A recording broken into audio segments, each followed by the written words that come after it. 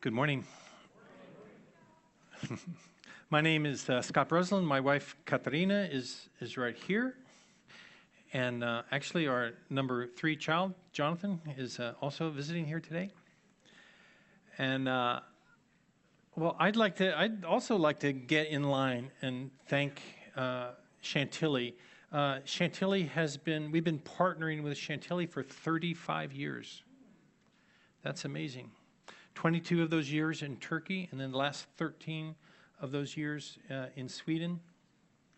And today I have the privilege to carry on in this theme of living as light and speaking and focusing on missions. And one of the things that I'm going to try to do today is to broaden our scope of what we understand when you hear the word mission. Matthew, I know that you've all been going through studying the Sermon on the Mount. When I use the Sermon on the Mount with people that I disciple, we memorize Matthew 5, 6, and 7, and we go through it, and we try to see how it applies to every aspect of our life. And so it fits beautifully with Matthew 5, 14 through 16 as being the theme verses of living as lights. And today, this little part about broadening your understanding of what it means to be on mission is that cute little phrase in there, good works, where it says, starting in verse 16, in the same way, that is, in the same way as you don't put a lamp and then put a bushel basket over it, how that is crazy and illogical.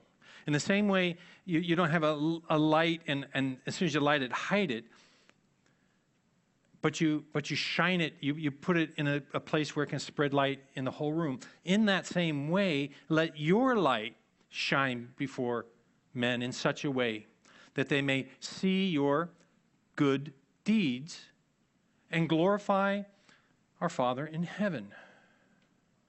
Isn't it interesting that it's by them seeing your good deeds?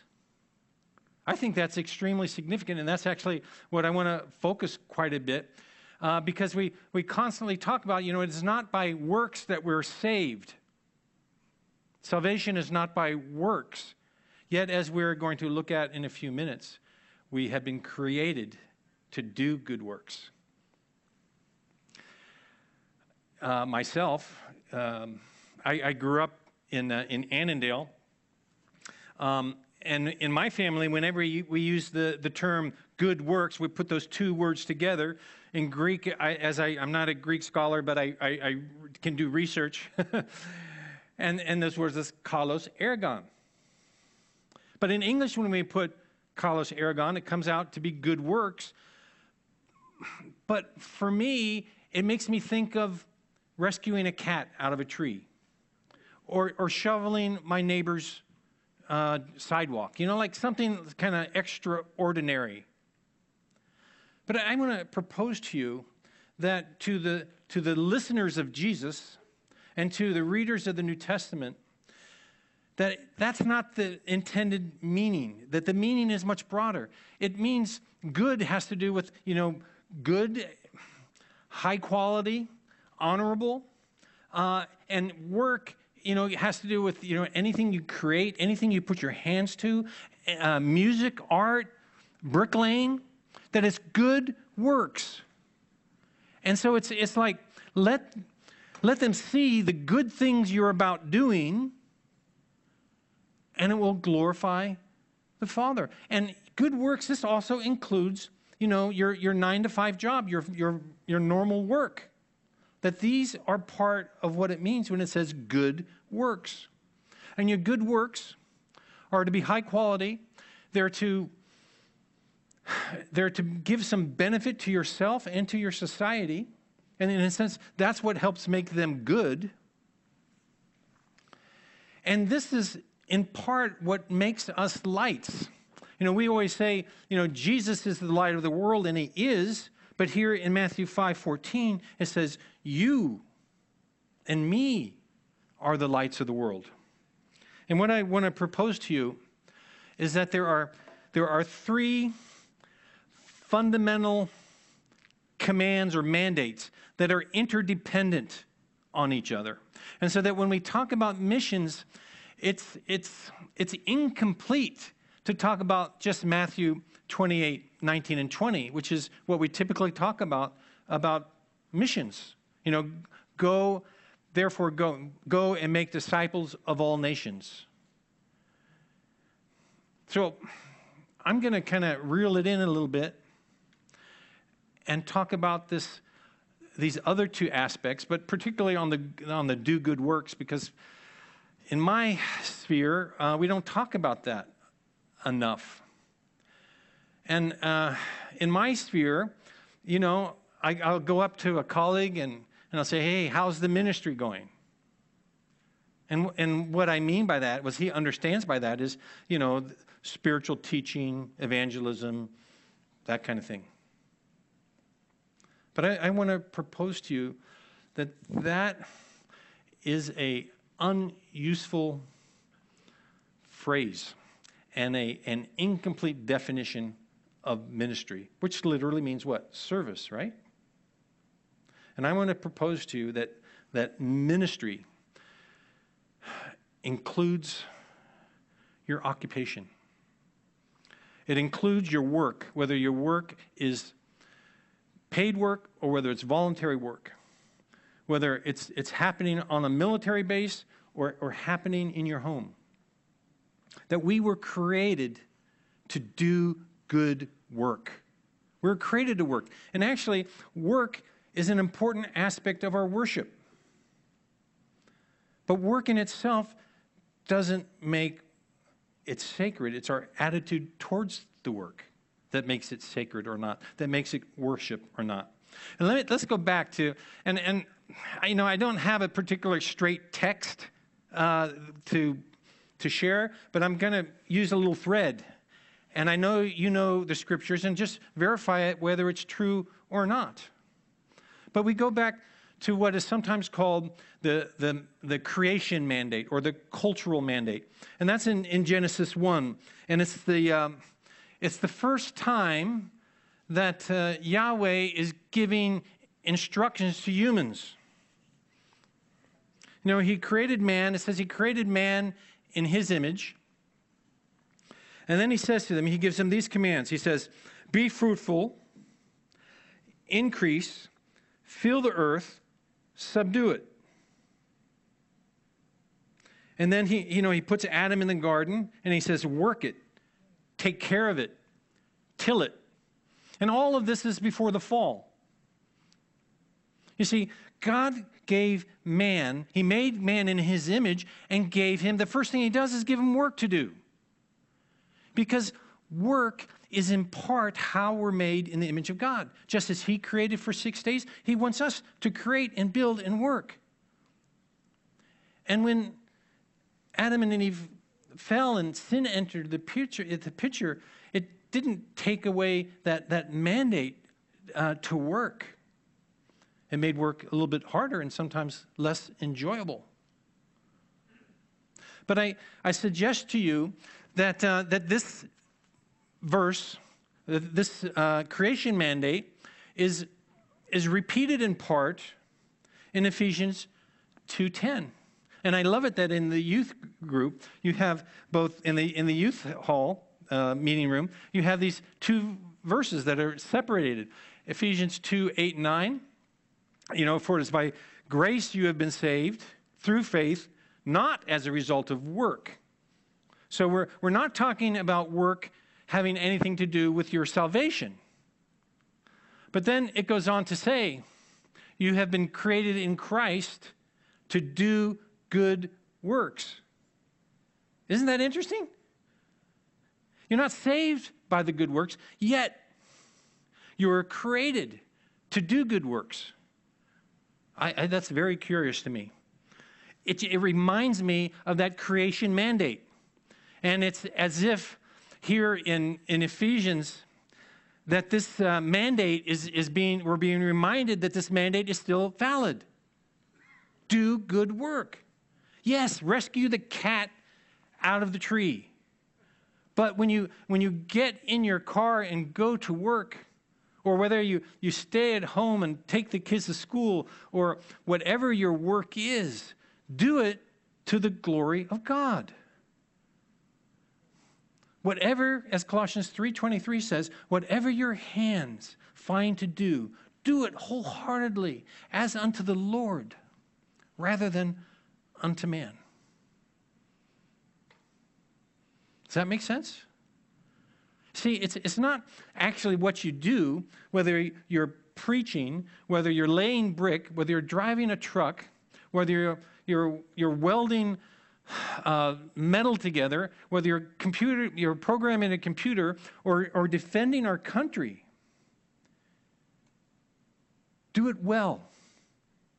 Do it for your sake, for society's sake, and for God's sake. Do it unto God. You see, it's our attitude which can transform our work into worship.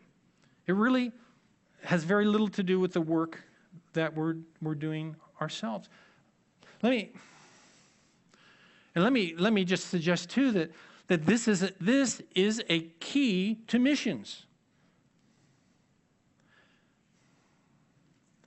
Because people, they see your good work and it glorifies God who is in heaven.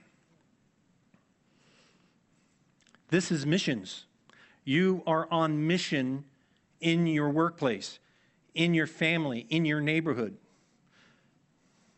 It is not a greater aspiration to become a missionary. As a matter of fact, I'm going to propose to you that one of the biggest strategic needs of today is not to give up your job and become a missionary, but to keep your job and become missional.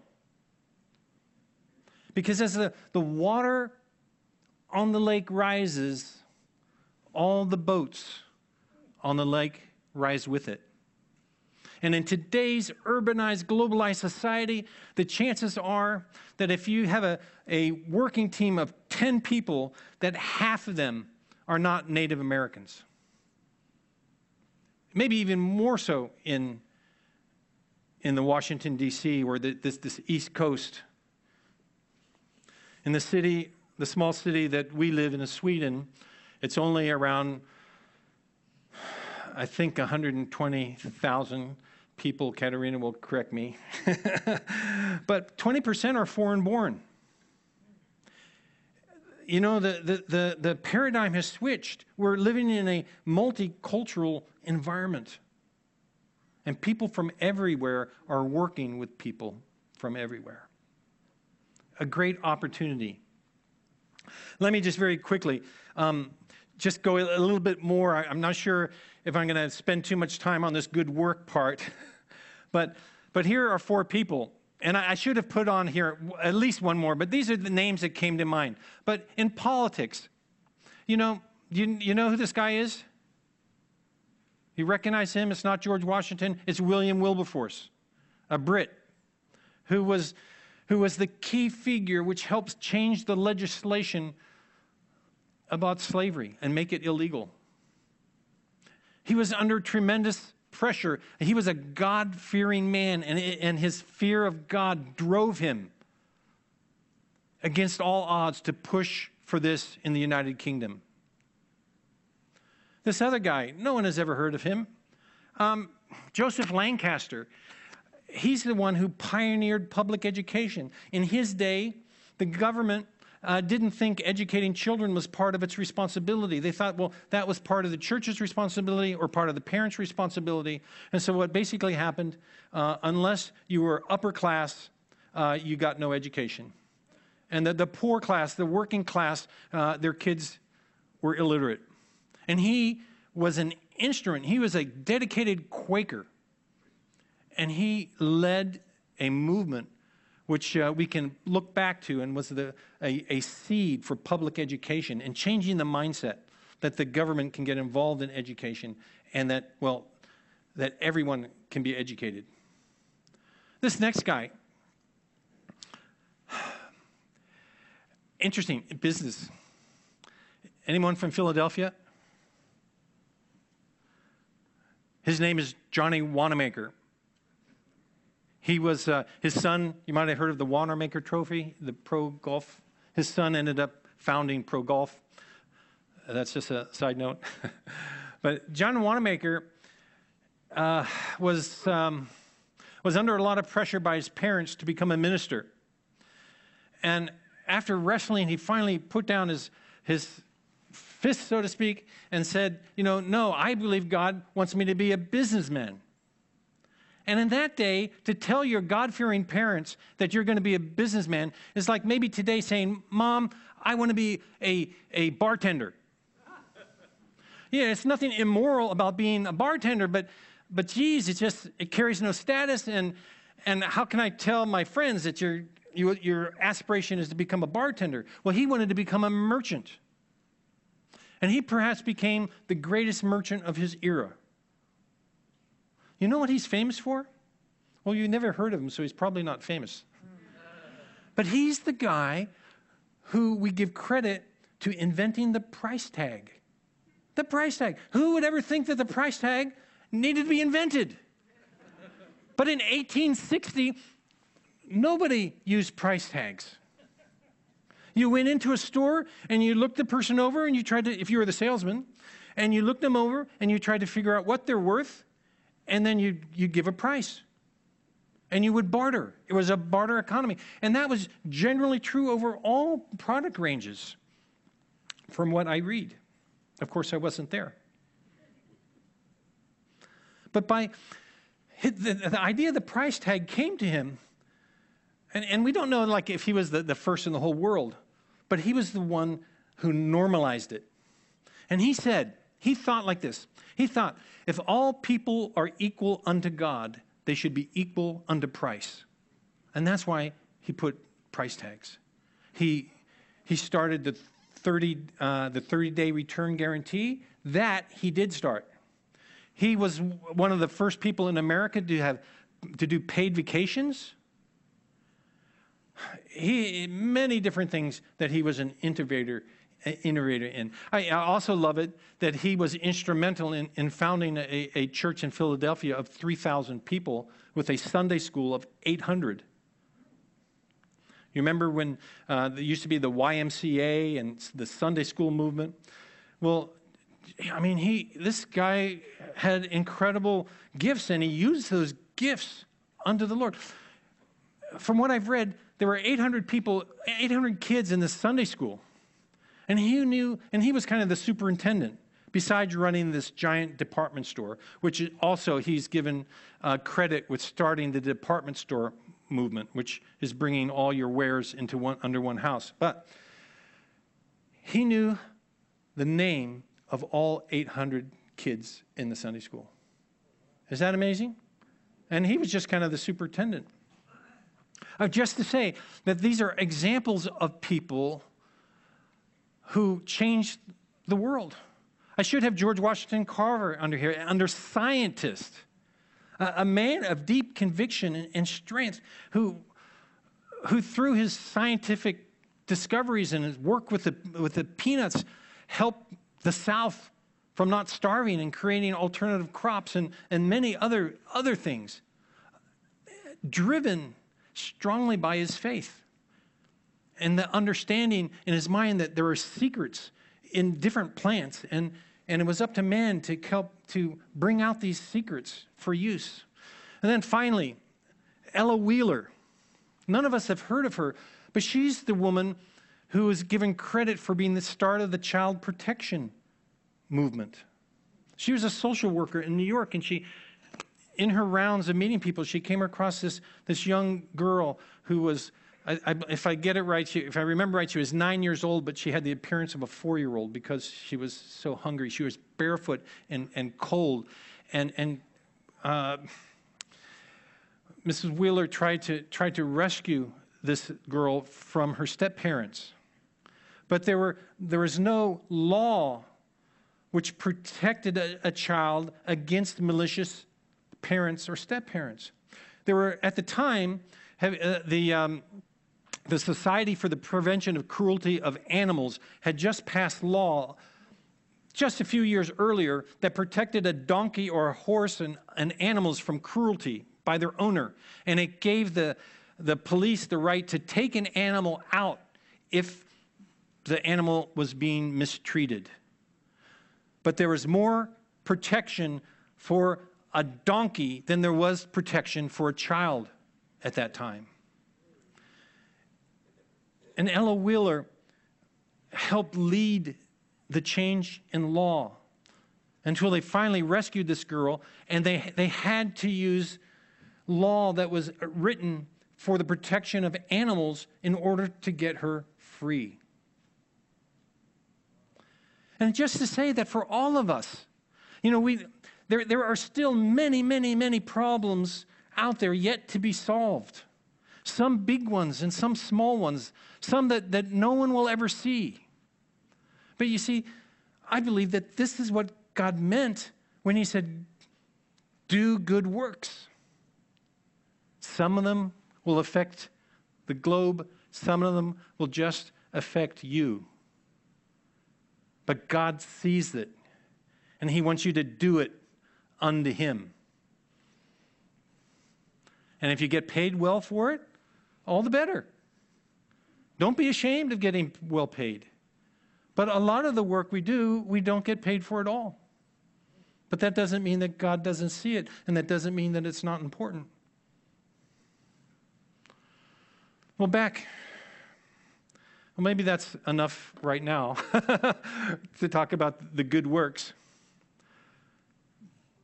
Because we have these other commands or mandate. We have what we call the Great Commission, Matthew 28, 19 and 20, where Jesus says to his disciples, he says, all authority on heaven and earth has been given to me. Therefore, since all authority has been given to me, go and make disciples of all nations.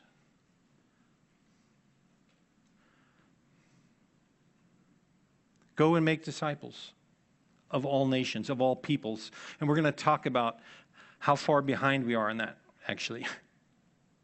But then we have, so the way I look at it, I see the Genesis 1 is like a bookmark. The first command to people is to go and do good works. And then over here, you have another bookmark at the other end, which is to make disciples of all nations. And then you have the great commandment. Love the Lord God with all your heart, with all your soul, with all your mind, and love your what as yourself? Love your neighbor as yourself. And we see from John 4:20 and other places that you can't say, I love God and hate your neighbor. It is not true. If you hate your neighbor, you do not love God. Somehow there's a link to how we treat each other to how we understand and worship God. And that's why Jesus insists that we reconcile with those we wrong and forgive those that wrong us. Because the relationship with each other is of high priority to God our Father. And so, if we do all these good works, but don't love God or people, it accounts for little. And if we do discipleship, but don't do good works, it's like trying to make cement and only having two of the three ingredients you need. You need the binder, which is the powdery cement. And then you need the aggregate, which is like the sand or the rock. And then you need water, which acts as a catalyst. And when you mix them all up and then wait, you get rock. So you get concrete. But it doesn't work if you leave any of those three ingredients out. And I know. I have a very crumbly project. I didn't put enough binder in or enough gravel, I'm still not sure. But it's supposed to be concrete and I can carve it out with my thumb. But so, I propose to you that this is missions. 3 together, side by side. Take any of them out, and actually it becomes ugly. You got to do good works, but you also have to make disciples. And you have to do them all out of love towards God and love toward your fellow human. And this is the mandate.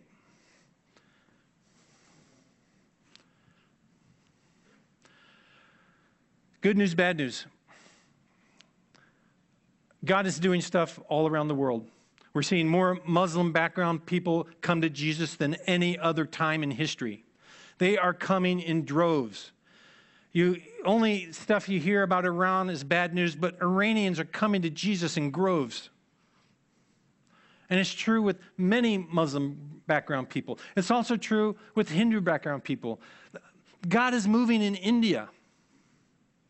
He's moving in Indonesia, the largest Muslim country in the world, with perhaps more people groups than you can count on your hands and toes and hair. I mean, there's all kinds of people groups there. And God is moving. But there's also bad news. The bad news is that there's still perhaps 3.3 billion people who lie outside the reach of Christians because of culture or language or attitudes. And in other words, in order for those people to have an opportunity to hear and understand the gospel, somebody has to go and meet with them. God gives dreams. I've met a lot of Muslim people who have had dreams. But dreams don't lead people to Christ. They just make people open. And when they may not have been interested in spiritual things much at all, they have this dream, and all of a sudden, they're ripe to hear the gospel. I've interviewed dozens of people who have claimed to have supernatural dreams revolving around Jesus. And in none of them was the gospel shared within the dream. I believe God has reserved that for you and me. He's reserved that for his people. The other problem, 95% of these 3.3 billion live in some place which we call the 1040 window. Have you heard that before? That expression is that area that you see on the map here.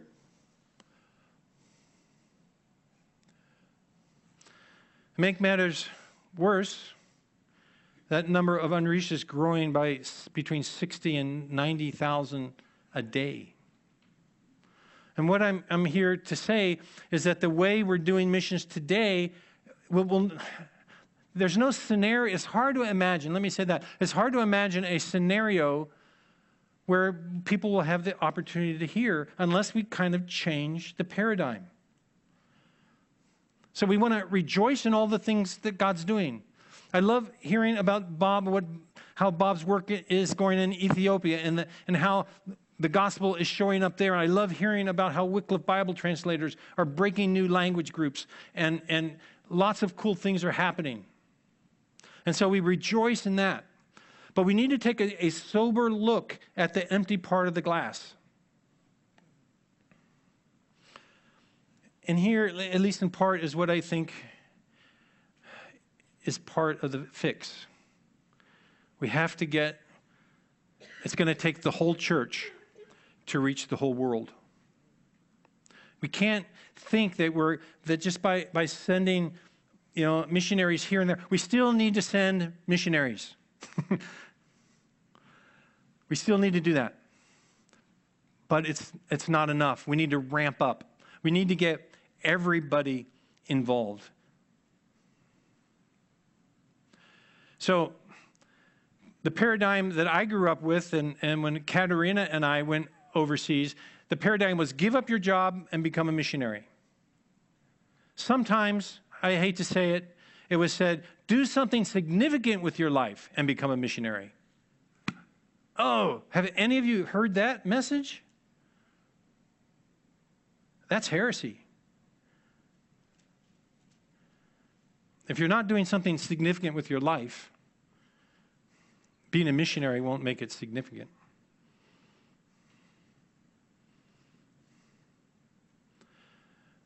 But so, in much of our missionary culture, we encourage people, okay, if you were a teacher, stop being a teacher. If you were an engineer, leave that, and God will take care of you. Go to the ends of the earth. And you show up in this new culture, and you have nothing in your hand. And they're looking at you, well, what are you doing here? Isn't it nicer in America? Why do you want to live among, in this poverty? And the reason, the least reached are least reached is, it's not like they're sitting there waiting to hear the gospel. They don't know that they need to hear it. And I don't say probably most have a cultural disposition that's against hearing the gospel. And why not? Because they've never met a believer. You see that gap that we jump over? What is that gap? Is that gap the Atlantic Ocean? Well, I propose to you that gap is relational proximity. So I can even jump across that gap, but if the culture doesn't make any space for me, I'm kind of standing on the outside looking in.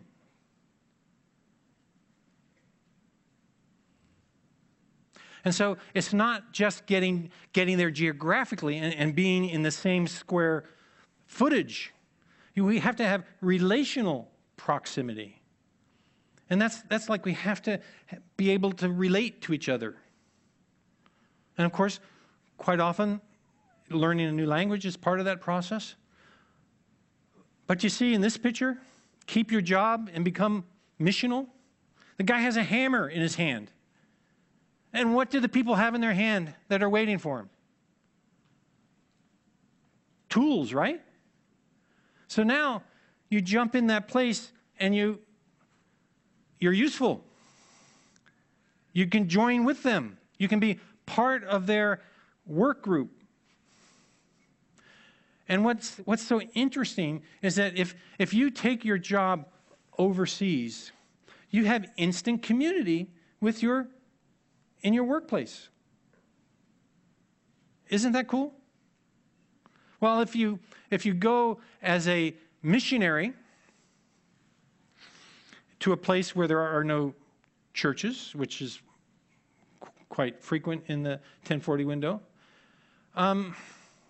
you have to invent a reason for being there. So you become an English teacher, or you become, in other words, there aren't usually roles for pastors and missionaries in these host cultures. You have to come with something else. But you see, when I went to Turkey, we were kind of faking it because we thought, okay, if what was told to us, if you can't get through the door, you go through the window. Where there's a will, there's a way. But if you're in the house and you see somebody coming through the window, what do? You don't trust the guy coming in through the window, do you? And so what I want to propose to you is that when you bring your work, you're not only bringing your good work, which it becomes visible to the people around you, but you bring access into a community, a natural access into a community. You become a belonger. And even though you're an American and everybody else is something else, it's not a problem because that's how the work is. And increasingly, work everywhere are full of people with multinationals. Raise your hand if you have someone who wasn't born in America working near or around you. Anybody? People come from all over the world.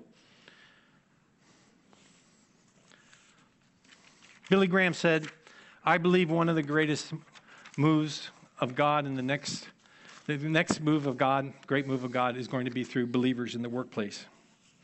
And I amen that. Let me close.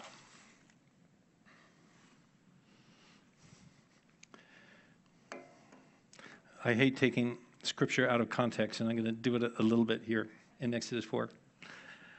But me saying that warns you. So imagine Moses in Exodus 3. That Exodus 3 is about Moses encountering this burning bush. It caught his attention. Why is this bush burning but not being consumed? He approaches it, and God starts to speak to him and giving him instructions about how God wants to use Moses to lead the people of Israel out of Egypt, and how God is reclaiming them. He's seen their pain, he's seen their sorrow, and now he's going to bring in Moses to help lead them out. Now, if Moses was an American, Moses would have said, "Hey, yes, sir, I'm your best choice. Thank you." Great confidence, stepping into something. But Moses says, it's like, "No, Lord, you must not really mean me." Moses had zero confidence that he could do what God was telling him to do. And he said, "The people won't listen to me if I tell them, I met with you. I mean, how are they going to know?" Well, God says to Moses, he says, "What do you have in your hand?" And he had a staff, because for the last decade or more, he'd been working as a shepherd. And he says, "Throw your staff. Throw it down on the ground." And I think this staff is symbolic of whatever you have, whatever you're comfortable with. A staff is to a shepherd what a hammer is to a carpenter, or what a laptop is to a programmer. And he says, "Lay it down and watch." And God turns the staff into a snake. Moses is scared.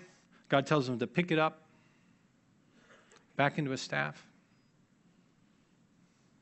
And God was trying to help build Moses' confidence. But Moses used that staff throughout his entire ministry in leading Egypt out of Israel. And I want to propose to you that there's a high chance that our Lord wants to use what you have in your hand. Of course, you need to surrender it to him. But he wants to take it and remake it and give you confidence to go out and make disciples of all nations while you are doing good works, doing good work. And while you're loving God with all your heart and all your soul and all your might, and your neighbor or other people as yourself. And it starts here where you are at. It doesn't start when you get overseas. It starts where you're working now. And allow God to give you confidence. And if anyone would like help and coaching in getting that done, just email me. I am happy. This is what I'm giving my life to. To try to change the paradigm from give up your job and become a missionary. We still need that. But I think one of the most strategic things that I can invest in now is helping mobilize the church and people saying, keep your job and become missional. Keep your job and make disciples. And that is a little bit of a transition, and we need coaching. And there are actually lots of people in this congregation who are already good at that. And I know Chantilly also has a history of sending people out with their job. So let's keep up that good work. Let me close this in prayer. Father, we want to be your light on earth. And we ask you to work deeply in us, that you would help us to do good works, to love you and people, and to go and to engage with the nations, that you would be glorified, that you would return, and that we would just be faithful in accomplishing the work that you have set out for us. In Jesus' name, Amen.